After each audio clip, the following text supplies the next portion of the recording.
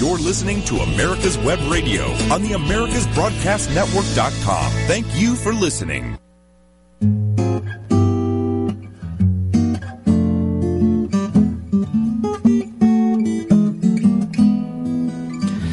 Welcome to the Doctor's Lounge. Dr. Mike Karuchak, your host today. Thanks very much for spending some time with us here in the Doctor's Lounge on America's Web Radio.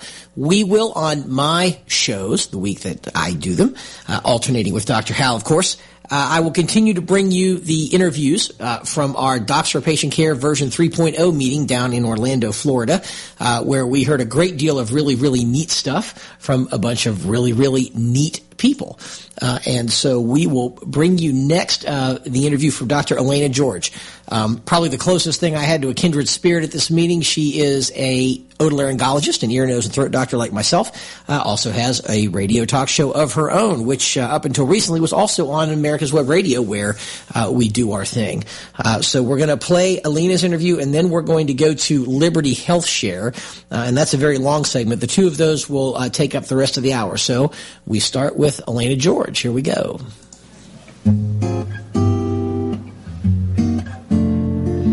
Welcome back to the Doctor's Lounge. We're on our road trip from Atlanta to Orlando, Florida for DPC 3.0, the third annual Docs for Patient Care Foundation meeting on direct primary care. With me in the studio now is the closest thing to a kindred spirit that I think I've had all weekend, Dr. Elaina George, who, like us, like me, is an ear, nose, and throat doc, and like us, has her own radio show. So, Elaina, welcome. Thank you. It's a pleasure to be with you. And so tell us a little bit about where you are. We both have the same question. What are specialists doing at a primary care conference?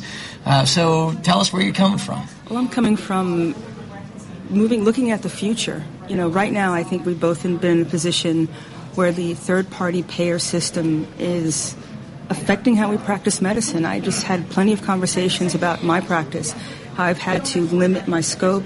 I no longer do head and neck surgery. I mean, I train to do everything, and I only do a portion of what I train to do because as an independent doctor, I couldn't stay open and do these procedures.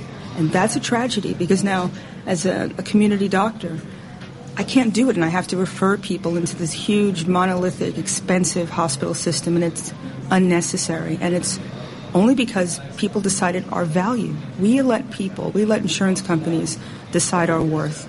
And they devalued us, and they're trying to continue to do it. And this conference is a way to take our power back. That's why I'm here. Outstanding. So how do you think that the direct primary care model with the monthly fees transfers into surgical specialties? Because not everything exactly copy-pastes. No, not really. I mean, I have a hybrid practice, and I do have a direct ENT portion. And it's usually the patients who have chronic problems. I have the one with the congenital cilia dyskinesia disorder, so it's a lot of sinus infections, and you have to stay ahead of that. And so that patient sees me about every 3 weeks, and they do direct primary or direct ENT, so they're paying a flat fee every month, and they get about 10 or 15 visits a year. So that saves them a lot of money, and that's my version of it. But I've also done a lot of cash pay, sliding scale. And now I joined a consortium in Atlanta. It's called Hip Nation. I'm sure you're aware of it. I know. Yes. Yeah. And we're in it too. It's awesome. Yes, it is. Because now we become the resource for the direct primary care. And I think that's one of the things that people had a question about. What happens if you have to send a patient to a specialist? You don't want to have to send them to the hospital and lose all of the benefits of the membership system. And now here in Atlanta, we have a consortium, so our direct primary care doctors have you and I as a resource. I've found rheumatologists and endocrinologists, GYN doctors. So when I have a self-pay patient or one with a high deductible, I know I can keep them in our system and not have them lose money by going into the huge corporate-based healthcare system. Outstanding. So tell us a little bit about your radio show, because you've had a lot of interesting adventures with yours. You actually were doing this before we were. Yeah. I think when we joined America's Web Radio, you were already there. Yeah, I was like a pioneer, right? Yeah. So tell us about that odyssey. Well, it was a labor of love. It started off as just getting people information about ENT issues. And with our healthcare system, when it went south over the past, 10 years now, it became more of an informational show, and this is how you take your power back, and it's an advocacy. We have such a platform to let patients know, and other doctors, you're not alone. There's a better way to do this. You don't have to be a victim of the system. And that's what the show became, was Medicine on Call. As you know, I recently left America's Web Radio. And actually, I'm rebranding the show. It's going to be called Living in the Solutions, because I wanted everybody to know that it's about, this is how we work around the system, and these are the nitty-gritty things that you need to do it. And everybody that comes on is going to add something positive, not just woe is me, because that's not my style, and I know it's not yours. Indeed. So I'm on Liberty Talk FM. It runs on Friday and Saturdays at noon. And I'm also on every single platform now, so everything from Stitcher to Spotify, iTunes. So if you look up Medicine on Call, because it's still kind of known as that as I'm transitioning, you can hear the new shows. And I'm really proud of the show. And I had Charles Blahouse on last week, and if people want to go and listen to that, it's very interesting about medicine. The Medicare for All, but from a policy standpoint and what the law actually says, as opposed to the heat and light, all the emotion where people's brains turn off, so people can learn exactly what they're trying to do to us. If they have their way, there will be no more insurance companies. Doctors will be completely employed by the government and take what the crumbs that they want to give us, and patients are going to be on the outside looking in. So what kind of feedback do you get from listeners? Do they have a way of reaching you or contacting you with a Twitter feed or an email or something? Do you hear back from folks? I do in real time. When I'm out and about, when people listen to the show, I really honestly just put it out there with my heart leading. And you can reach me through at America's Web Call by Twitter. You can join the Facebook page, Medicine on Call. And also Dr. Elaina George, which is my website, and I write a blog. And there's plenty of ways to reach me through that. So I'd love to hear from folks and know that what we're putting out, you and I, is actually being received. And I think it is. We just don't realize it. We're just doing it because we love it. Well, I have to confess, one of the reasons I asked is kind of a selfish question because, sometimes you get the feeling you're just sort of broadcasting into a broom closet and that, who's on the other end. So I was curious as to what your experience was. Oh, I got to get more out there so I can figure it out. People say they listen to the show and I see them, and I'm like, oh, thank you. But I just do it. Do patients ever bring it up in the exam room or anything? Do they ask you? Well, a couple have. They listen. Actually, what's really interesting, a high school teacher listens. Interesting. I found out. So, yeah, I don't know. Yes, I think I have plenty of listeners like you do, like lots of downloads, but maybe I need to be more accessible and have a call-in show at some point. Yeah, I don't know how we do that. I know it's difficult. That's a difficult thing because then we got to do it live so people can call in, and that kind of changes the dynamic a little bit. Well, okay. What else you got on your mind? Anything else you want to throw out there? We sort of covered the ground already. We did. We did a lot. We did a good job, actually. Yeah. I'm just grateful that I know you, and I'm glad as a colleague that we are on the front line and we're not afraid. Yes. We're leading the way, and I hope that the rest of our colleagues will follow us because it's freedom on the other side. You don't have to be a victim. You don't have to take what you're given. I don't care if it's a doctor or a patient. We have the power in the system if we would just take it back. ENT doctor and radio show, talk show host, Dr. Elaina George in the Doctor's Lounge in Orlando, Florida. Thanks so much. My pleasure. All right. So here you heard Dr. Elaina George. So there's one point that I want to touch on from that talk. I was listening to it as I was laying it down in the segment here. Note what she said in the beginning, that she's slowing down a particular part of her practice, and she's not happy about it. And as a fellow ear, nose, and throat doctor, I totally understand what she's saying. I get this. She talked about slowing down head and neck surgery. Now that's, unless you're in the business, that's kind of an archaic term, head and neck surgery. What does that mean? That really means head and neck cancer surgery. It means thyroid surgery, parathyroid surgery. It is among the most intense procedures that our specialty does. Unfortunately, it is also among the procedures that are paid the least. in terms of amount of money paid per hour that you are working. And it's a significant issue because these are long operations. Thyroidectomies are 2 hours, neck dissections are 2 hours. If you have to string those together and do a thyroidectomy and a neck dissection because the thyroid cancer has spread from the gland into the neck, then you're talking about several hours of surgery, and the payment rates for those things, which again are dictated by insurance. We don't get a chance to test our fair market value. The insurance rates that are dictated are abysmally low. And so what does Dr. George have to do? Well, she can't afford to do those procedures. They're loss leaders. She actually loses money when she does those procedures. So it's not just a question of operating for free. You have to write a check back to your practice for the overhead that the surgical payment fails to cover. How do I know this? Because I do head and neck cancer in my practice, and I have had to cut that out. And I do very, very few of those because if you look at the numbers and see what generates the revenue you need to keep the bills paid and the rent paid and the staff paid and stay in business, it's just not there. And I think we're going to see, as more and more surgeons in my generation retire, I think we're going to see a shortage of folks who are willing to do head and neck cancer surgery, and I think that's going to become a problem. And why is it a problem? Because anytime you fix prices, you create shortages. And if you think it's bad now, wait until a third party or a Medicare for all system comes along, and you will see that absolutely positively across the board. So we've got about a minute and 40 seconds left in the segment, and instead of just droning on here, I'm going to go ahead to the next segment, which is Dale Bellis and Liberty HealthShare. This was actually an interesting segment. It's rather lengthy, but this was when we actually taped a segment, or taped an entire Doctor's Lounge show with 300 and some odd people in the audience. So it was the largest Doctor's Lounge on record, I imagine. So we will move on to that right now. Walk. I'm Dr. Mike Karuchek. I'm Vice President of the Docs for Patient Care Foundation and co-host of our show, The Doctor's Lounge, with Dr. Hal, whom all of you know, of course.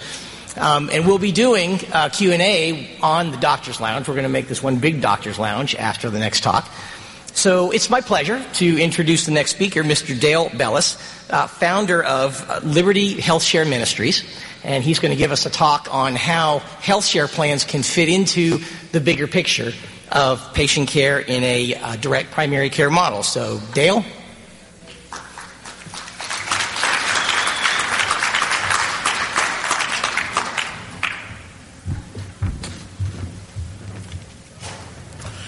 Thank you so much for the opportunity to be with you and just really share how healthcare sharing ministries and Liberty HealthShare particularly can fit into the intersection between ourselves and direct primary care. I'm delighted to just make a few. Just got into that segment, so we will go pick it up after the break. You're listening to The Doctor's Lounge on America's Web Radio. Stay with us. The Docs for Patient Care Foundation is your way to join the fight and become a member of an organization created by doctors for patients dedicated to fighting for your healthcare freedom and preserving the doctor-patient relationship. Get a pen and paper. Write down www.docsforpatientcarefoundation.org. That's www.docsforpatientcarefoundation.org. Go to our site and please make a generous tax-deductible donation and join the fight today. Thank you.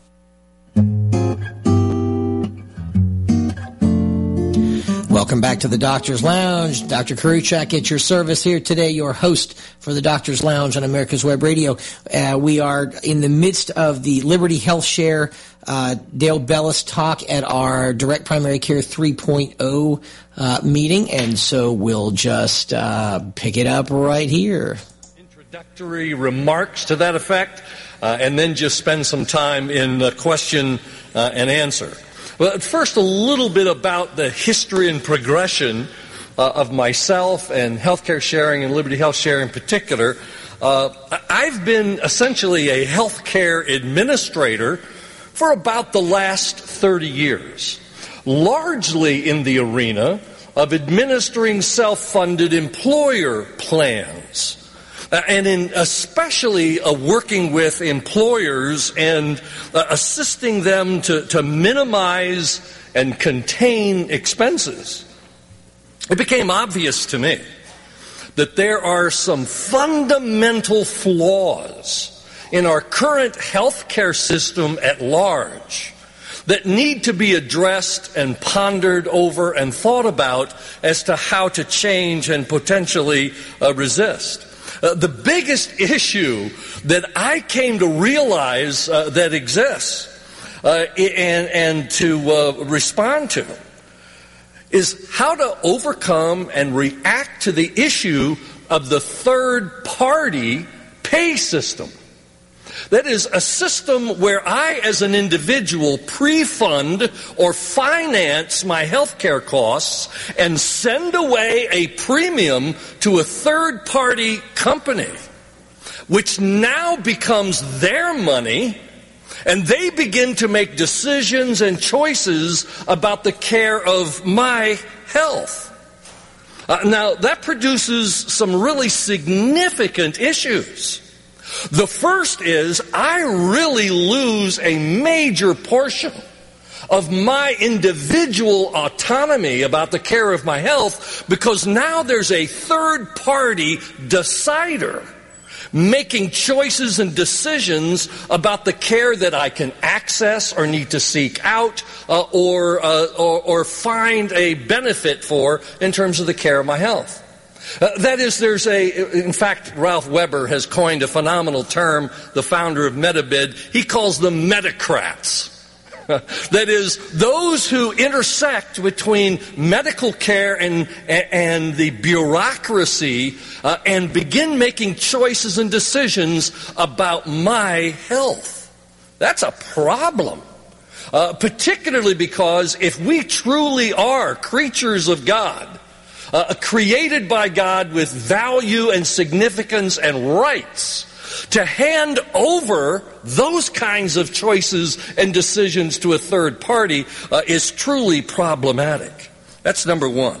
And then number two is because now it's their money. They're making decisions and choices about a process or a procedure, a care plan that they approve and that they permit. They not only are in charge of the costs, but they're also in charge of my care. And that third-party payment system has produced lethargy, malaise, and total insulation from the costs of health care. That is, if they're paying the costs, it's not coming from my pocket, it's now coming from a third-party pay company's pockets, and I don't know about the costs. I never even see a bill. I don't engage with that payer. I have no incentive to minimize expense. No wonder we see just runaway costs in the arena of healthcare insurance and healthcare expense because I have no incentive as a patient to participate in that cost containment because it's somebody else's money. I know about my copays. I know about my deductibles. Once I reach those levels, now it's the insurance company's money, and I have no motivation whatsoever to control those costs because it's somebody else's bill. As a consequence, we've seen those kinds of skyrocketing inflations and pressure to find other options and alternatives in meeting health care costs. But that's a problem. That's a significant flaw. But there's that third-party pay system that is the payer of my health care costs, but there's an additional flaw that I encountered in my role as a health care administrator, and that is what I just simply came to call the sick care system. That is, the economic model by which the vast majority of doctors and hospitals were paid on a fee basis is that they were engaged with that patient because of an illness or a sickness. And they got paid because the more frequently I was seen, or the more frequently they were able to have me come to the office, that's how they received their payment. And they were addressing my illness, not my overall health. And so in that particular arena or system of really not health care, but rather sick care, the motivation on the part of the provider is to just simply treat a disease or an illness and not think about the big picture of my health, how to be preventative, how to be motivational towards how to address my health care needs in the big picture. So I have no skin in the game financially. I'm only being addressed because of my illness. How do we counteract those particular influences in the arena of healthcare today? And so we've begun to take a look at those two issues and counteract them, particularly through healthcare sharing.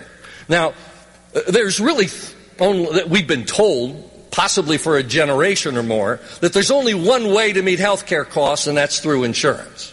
But we also know there is a second way, and that's to be a self-pay patient. That is to shed that relationship with the third-party payer and just simply pay my costs out of my pocket. There's a great to be said for that.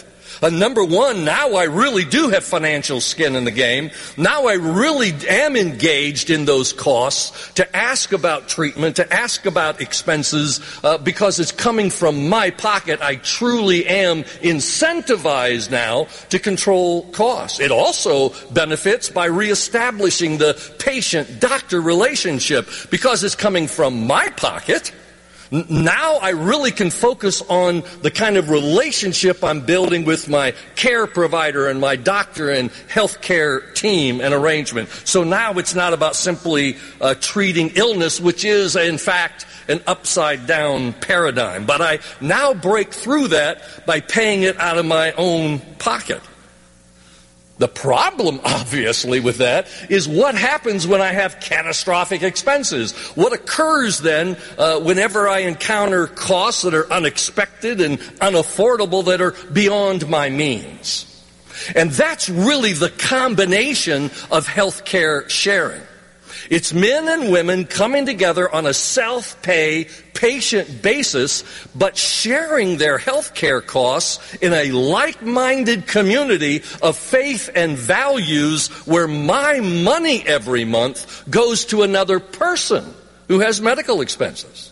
And I engage in that community relationship, so not only am I a self-pay patient with all of the benefits of having engagement on costs and certainly breaking through the barriers with my caregivers so that it's truly restored in terms of that doctor-patient relationship, but I also have the support community nationally to assist with those costs that are beyond my ability to pay. We call them burdens.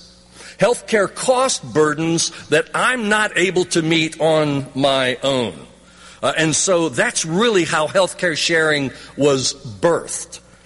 In fact, with the passage of the Affordable Care Act, it really caused me to rethink the way in which we both access for health care and pay for it. I remember well that particular day in 2010. I was getting ready to go to the office, and as I went to my healthcare administration business, and I was getting ready for the office that morning, I saw the passage of the ACA. It hit me, frankly, like a ton of bricks.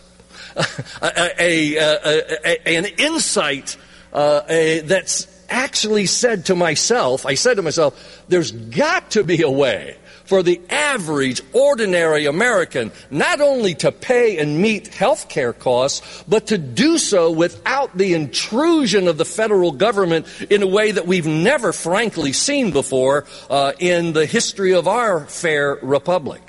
And so that really focused my attention on the fact that there's really two crises in healthcare. One, we are all familiar with the crisis of cost and the runaway expenses as a result of the third party's pay system. But there is really a second crisis, and it's the crisis of conscience. Never before have we seen the federal government so intrude upon personal choices in healthcare so that my dollars are being used in ways that I would never permit or never allow or never ask to be used in that fashion. We're all familiar with the Little Sisters of the Poor, Hobby Lobby case, Conestoga Wood, where others have spent countless dollars, hundreds and if not millions of dollars and time and effort to protect their conscience rights in the arena of healthcare. And so I was highly motivated to find a way to achieve that on an individual basis. And so in the early, or right after the passage of the Affordable Care Act, I launched Liberty HealthShare as a way for people everywhere across the nation to join in and make healthcare sharing available and affordable for all. We're a relaunch, a reorganization of an existing healthcare sharing ministry that's been in place since 1995. They were a small Mennonite group sharing medical bills with a few families who turned to me and said, we really want to take this tradition of caring for one another and meeting each other's needs and burdens and paying expenses, but make it available and affordable for the nation to come to join us on this premise and on this basis. And so we launched Liberty HealthShare right after soon after the passage of the Affordable Care Act.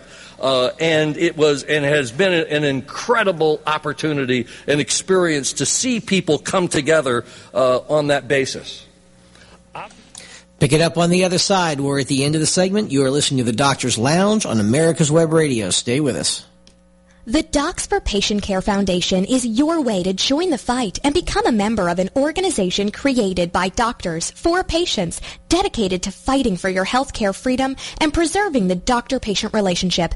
Get a pen and paper. Write down docs4patientcarefoundation.org. That's DOCS, the number 4, patientcarefoundation.org. Go to our site and please make a generous tax-deductible donation and join the fight today. Thank you. Welcome back to the Doctor's Lounge. Karuchak, your host. Thanks very much for being with us. We are continuing to present Mr. Dale Bellis of Liberty HealthShare, his talk, along with the Q&A in the world's largest Doctor's Lounge in Orlando, Florida, last November. Here we go. As self-pay patients, we experience that reality of an unfair billing system transpiring in American healthcare today that overbills and is egregious. Many of you have probably experienced it. We do almost on a daily basis. That whenever we're at a particular counter asking for a service and they discover it's not being sent as a bill to an insurance company, suddenly those costs come tumbling down on a cash pay or self-pay patient basis. 60% less, 40% less. And so we experience that on a regular basis as a group of self-pay patients, and sharing those costs then on that cost-efficient approach. But secondly, also protecting conscience. Our dollars, our money, does not go to conscience-busting expenses and costs, such as abortion, being the most egregious example, or abortifacients, or sex change operations, or physician-assisted suicide, and those kinds of costs that have been mandated through the Affordable Care Act, being exempt from the ACA, both its fines for not having insurance and its mandates that have become, in many cases, so onerous.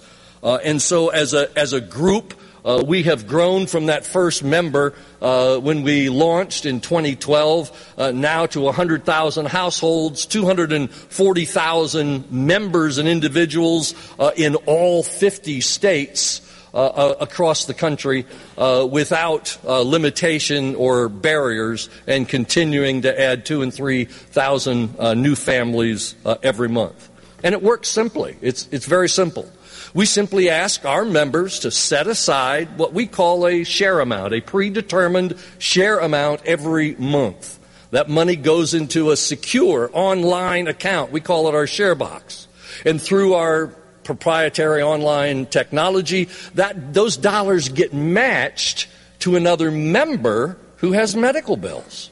And so transparently and openly, you see your dollars flow from your account to theirs. You can message them with cheer, with encouragement, with prayer.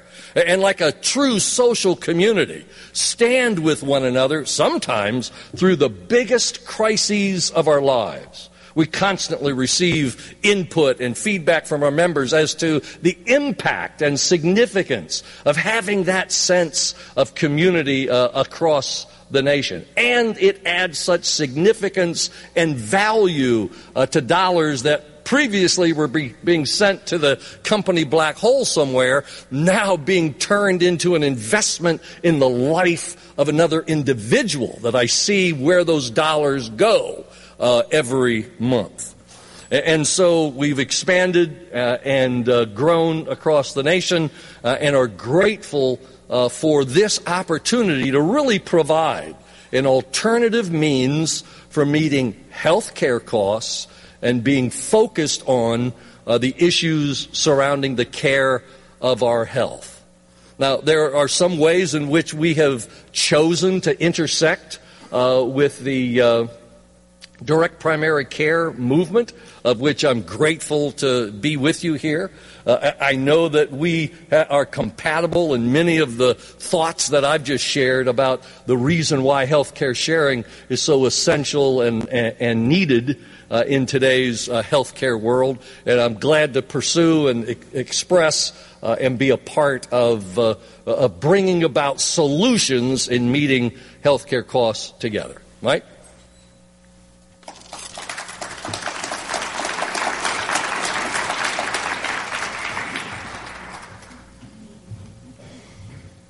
All right, how we doing? You hear me on the? Oh, there we go. Got myself powered up.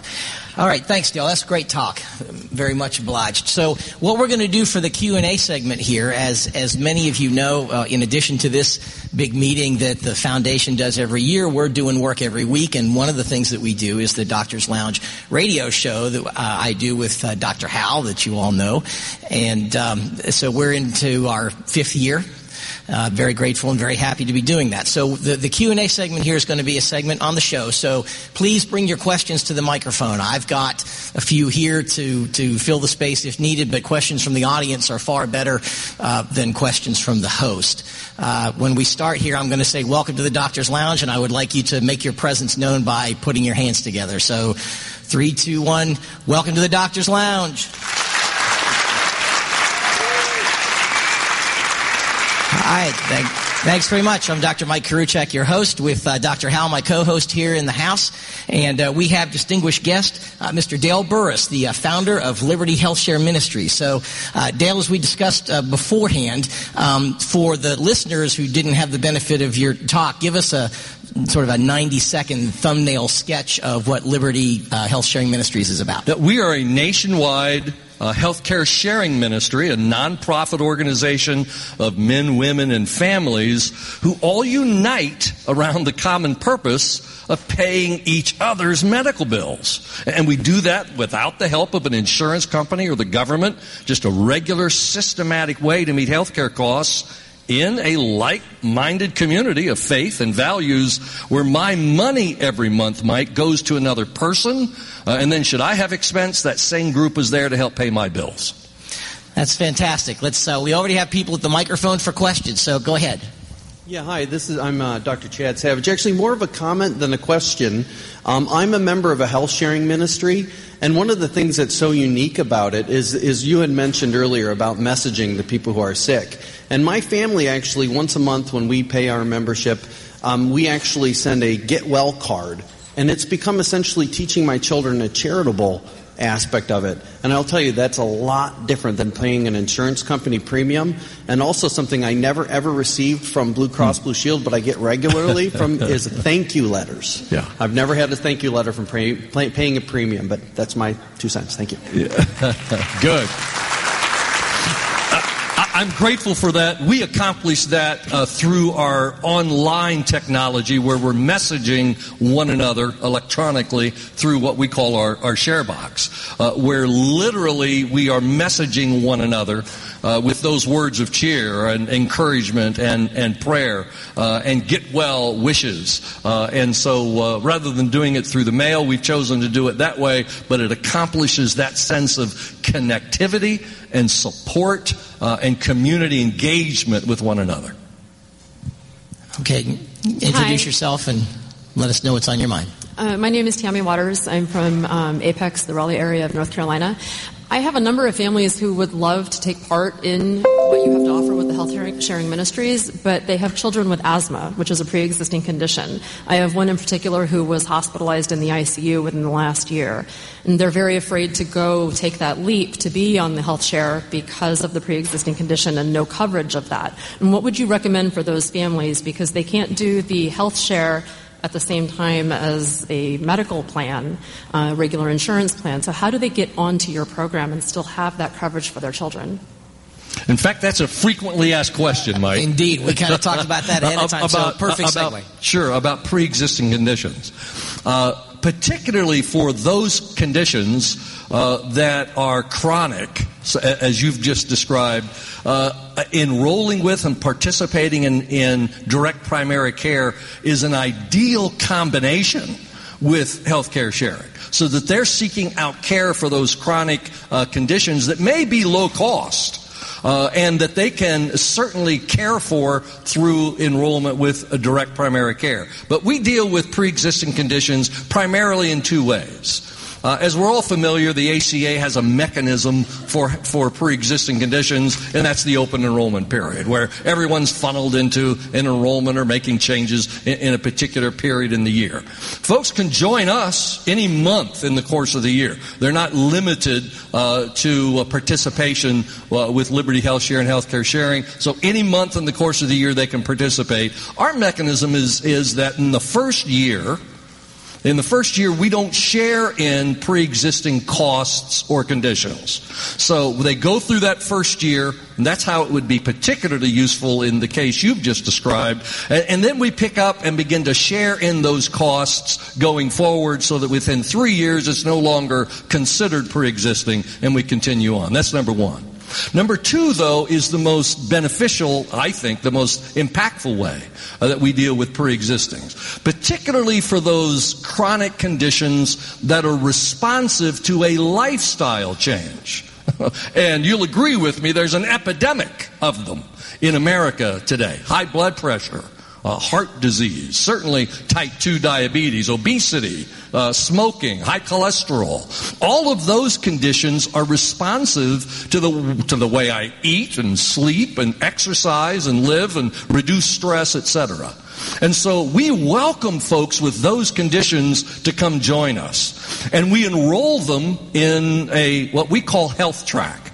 A program, we assign them a health coach. They set their own predetermined treatment plan and goals. And with the support of that health track coach, make changes to their lifestyle and progress toward those goals. And we're really seeing transformation take place in people's lives. We share in the costs associated with that pre-existing condition, so long as they're working that program that we call a health track. Once they reach those goals, it costs, by the way, an additional $80 a month, which is largely a pass-through for the health coach.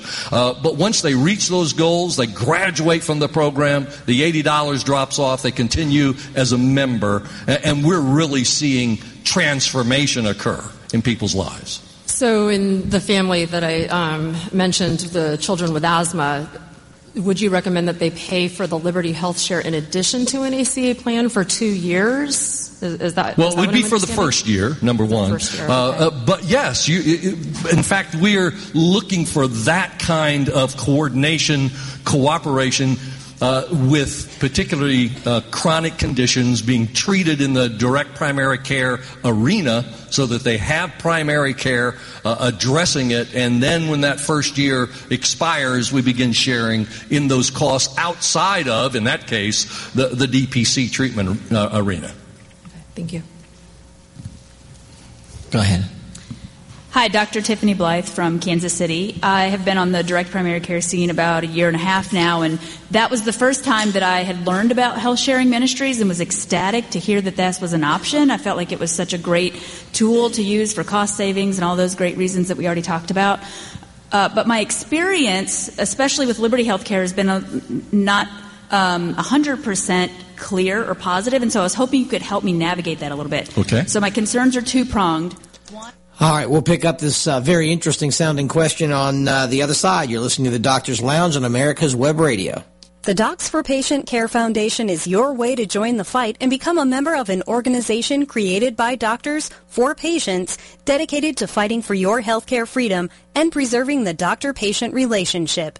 Get a pen and paper. Write down www.docsforpatientcarefoundation.org.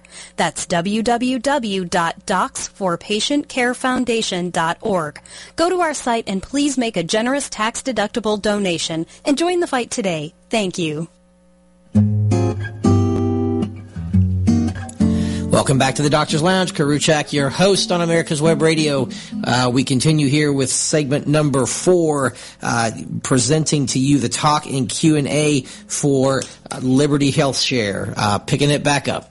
Is that there have been some grumblings about maybe some financial instability, some bills that were submitted for reimbursement got denied that they didn't think should have been denied.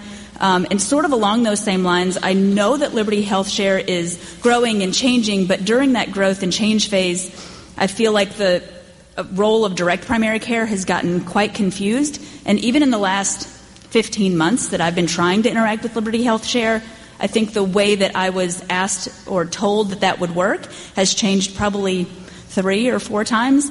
And so I have a hard time even communicating to my patients what the product is, how it would work, how much it would cost them. Can you address that and help me clarify? Well, I appreciate the opportunity to address it.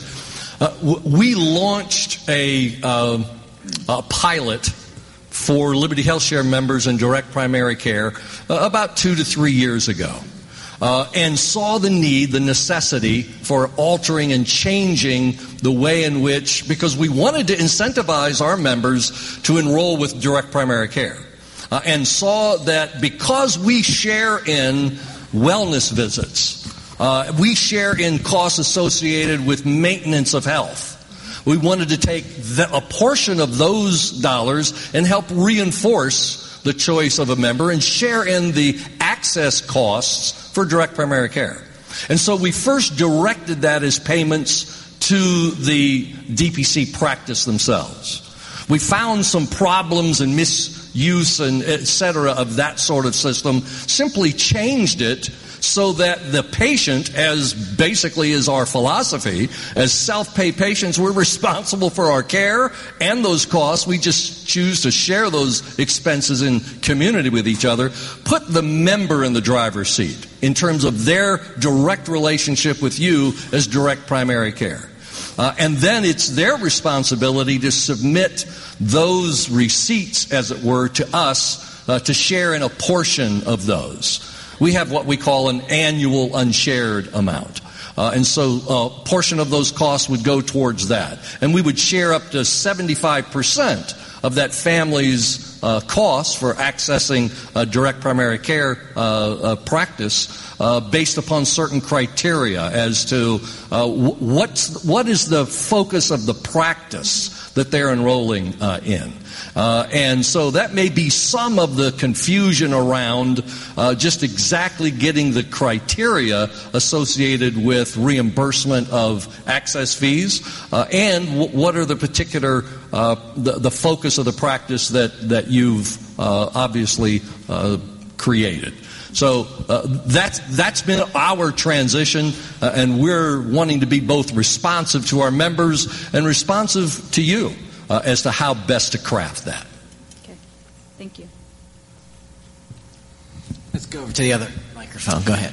Sure, thank you. Patrick Roll, Lancaster, Pennsylvania. We're approaching our third anniversary being a DPC practice there in Lancaster. A little over 1,100 patients, fully 40% of them are members of a sharing plan. And sharing plans are making a killing in PA. There's, to use that word again, killing. So Samaritan, Christian Healthcare Ministries, Medishare are just, they have a big market share. And I've been waiting for 3 years for Liberty to come into PA. So the question is, what is the problem with my state? And what can we doctors do to help you come into PA? Yeah. We have members in Pennsylvania, and we operate there. At present, because of some questions that were presented to us by the Department of Insurance there, they have a safe harbor law, we refer to it. It's a statute that defines healthcare sharing. They've asked us to hold off adding members in Pennsylvania until we resolve some of those concerns with them, which we're happy to do, and we welcome the oversight of those proper authorities. We're in really the final stages of that resolution, and we'll be blowing and going in 2019 is my prediction. But for now, that's our status in PA, and we're wanting to be responsive to that. Okay, go ahead. Hi, Dr. Steve Baker from Vancouver, Washington. DPC practice open for 3 months. I wonder if you could unpack a little bit, please, what the conditions you're looking for in a DPC practice in order for your members to be reimbursed? Sure. It's essentially three things that we're looking for in terms of direct primary care participation. One is that which most every DPC does, and that is same-day access to primary care. The second is particularly cost containment measures regarding referrals out of the DPC to other specialties. That's really key. And the third is cost containment or cost controls as it relates to pharmacy and expenses such as labs and other costs associated with that. So with DPC practices that give focus to those kinds of cost controls for their members and patients, we reimburse that family up to 75% of the cost of access. All right. Well, the audience... Oh, no, we still have one more. Absolutely. Go ahead. Hi, my name is Andrea Wadley. I'm a pediatrician in Texas. My family is a member of Liberty as well. So for pediatricians doing direct primary care, a great barrier is vaccines. How do you guys handle vaccine costs for your members? We share in vaccination costs, particularly in the first year of a child's life. So those wellness visits and vaccinations in the first year of life are a part of eligible costs that we share in. Okay, thank you. Sure. Go ahead. Hi, I'm Amber Beckenhauer. I'm in Nebraska. I have a direct primary care we opened in February. And just to help some people out, I was talking with a partner, a friend of mine in the back, and I know a little bit of apprehension about a health sharing plan. I'm sure you hear that a lot. We had been recommended to try this from another DPC doc, and we're only on the plan about, I'd say, 70 days or a little more, and I was playing in an alumni basketball tournament and tore my ACL. And Liberty HealthShare paid for, after my $1,500 deductible, my cadaver graft, the whole surgery, and everything. And so it really works. It's really great. And I just wanted to say thank you. Well, thank you. Nice. Let me add in terms of the question regarding our expectations of direct primary care practices for our members. One of the things that we truly rely on for you is your focus on the health of our members. That is, breaking out of this mode, as I expressed earlier, the sick care model. How better to push against that perspective or that movement in America than in the environment of direct primary care. And so that's one of the issues that we really rely on you in terms of focus on the large picture of adding value and significance and support to the health of our members, number one. Number two is really informing them, in this case, of how to go about keeping track of their DPC fees, their access costs, etc., and submitting them for us to share. And for you then, as a DPC practice, to enroll or enlist with Liberty HealthShare as what we call an accepting provider. There's a specific email address that's been set up, and I'm going to ask Lori Pierce. Where are you, Lori? Just stand up. She's our VP of Medical Services. Be sure and connect with her while we're here together. But there's a specific email address, goes directly to Lori, dpc@libertyhealthshare.org. It's a way for you as a DPC practice to register with us. You agree to accept Liberty HealthShare members. We agree to inform the geographic area around you as to your availability to Liberty HealthShare members. And so we see that as a reciprocal partnership relationship and love to do it. Dr. Lee Gross of the Docs for Patient Care Foundation. Question: You've obviously seen the data now, and you know your patients that see DPC doctors versus patients that see traditional doctors. From your perspective, do you see downstream savings in the patient that chooses the DPC practice, and can you maybe give an estimate as to how much savings that you typically see on the plan side? Lori would be way better to answer that question than I, but we are just really in the first full year of collecting that data. And as you know from national data, it's the second year and following is when you really begin to see return and savings. And so while our initial analysis shows lower cost with those families participating in DPC, we're not yet sure that data is mature enough to really relay in terms of those percentage of costs that we would project long term. But we're gathering that data, analyzing it, more to come. Thank you. Sure. Go ahead. Oliver Braun from Phoenix DPC in Savannah, Georgia, 18 months in business. I would like you to elaborate on those three measures that you said. I mean, same-day access is easy to prove for a DPC practice to be eligible to become, for the patient to get the 75% reimbursement. Yeah. But how do you size up a practice for cost containment measures or the cost containment measures in pharmaceuticals? Well, we let the member feed back to us whether or not that particular practice meets those three criteria. So we're not trying to certify DPC practices. We've really left that into the hands of the individual member to inquire and discover what those best parameters are and whether you're dispensing pharmaceuticals at your particular location. Okay, thank you. Yeah. Well, that kind of segues into my question or my comment. I'm Shelley Wrench with Employer Healthcare Savings. We currently do DPC for employers, and now we're opening up to do DPC to the membership of Liberty HealthShare, as you know.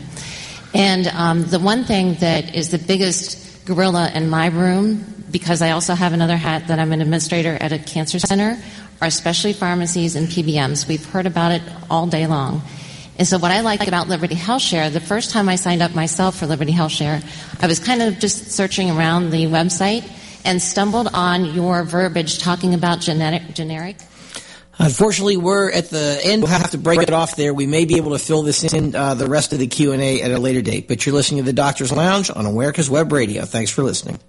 You're listening to America's Web Radio on the AmericasBroadcastNetwork.com. Thank you for listening. The Docs for Patient Care Foundation is your way to join the fight and become a member of an organization created by doctors for patients dedicated to fighting for your healthcare freedom and preserving the doctor-patient relationship. Get a pen and paper. Write down www.docsforpatientcarefoundation.org. That's www.docsforpatientcarefoundation.org. Go to our site and please make a generous tax-deductible donation and join the fight today. Thank you. Perhaps you are struggling to cope with the disease of addiction. If not, you probably know a family member or friend that needs help in battling the cravings and the personal and professional damage done by the effects of drugs or alcohol. Get a pen and paper and be ready to write down the following. These are the issues that the trained staff at the Atlanta Healing Center address and treat every day. Their doctors and counselors with over 40 years of practice in the field of addiction can treat the suffering individual in a thoughtful, compassionate, and experienced manner and guide him or her along the path to recovery. So call 770-696-9862 and speak to a knowledgeable staff member about how you or your loved one can be helped to enjoy a better and healthier life. More information is also available on the website at www.atlantahealingcenter.com. The Docs for Patient Care Foundation is your way to join the fight and become a member of an organization created by doctors for patients dedicated to fighting for your healthcare freedom and preserving the doctor-patient relationship. Get a pen and paper. Write down www.docsforpatientcarefoundation.org. That's www.docsforpatientcarefoundation.org. Go to our site and please make a generous tax-deductible donation and join the fight today. Thank you. Perhaps you are struggling to cope with the disease of addiction. If not, you probably know a family member or friend that needs help in battling the cravings and the personal and professional damage done by the effects of drugs or alcohol. Get a pen and paper and be ready to write down the following.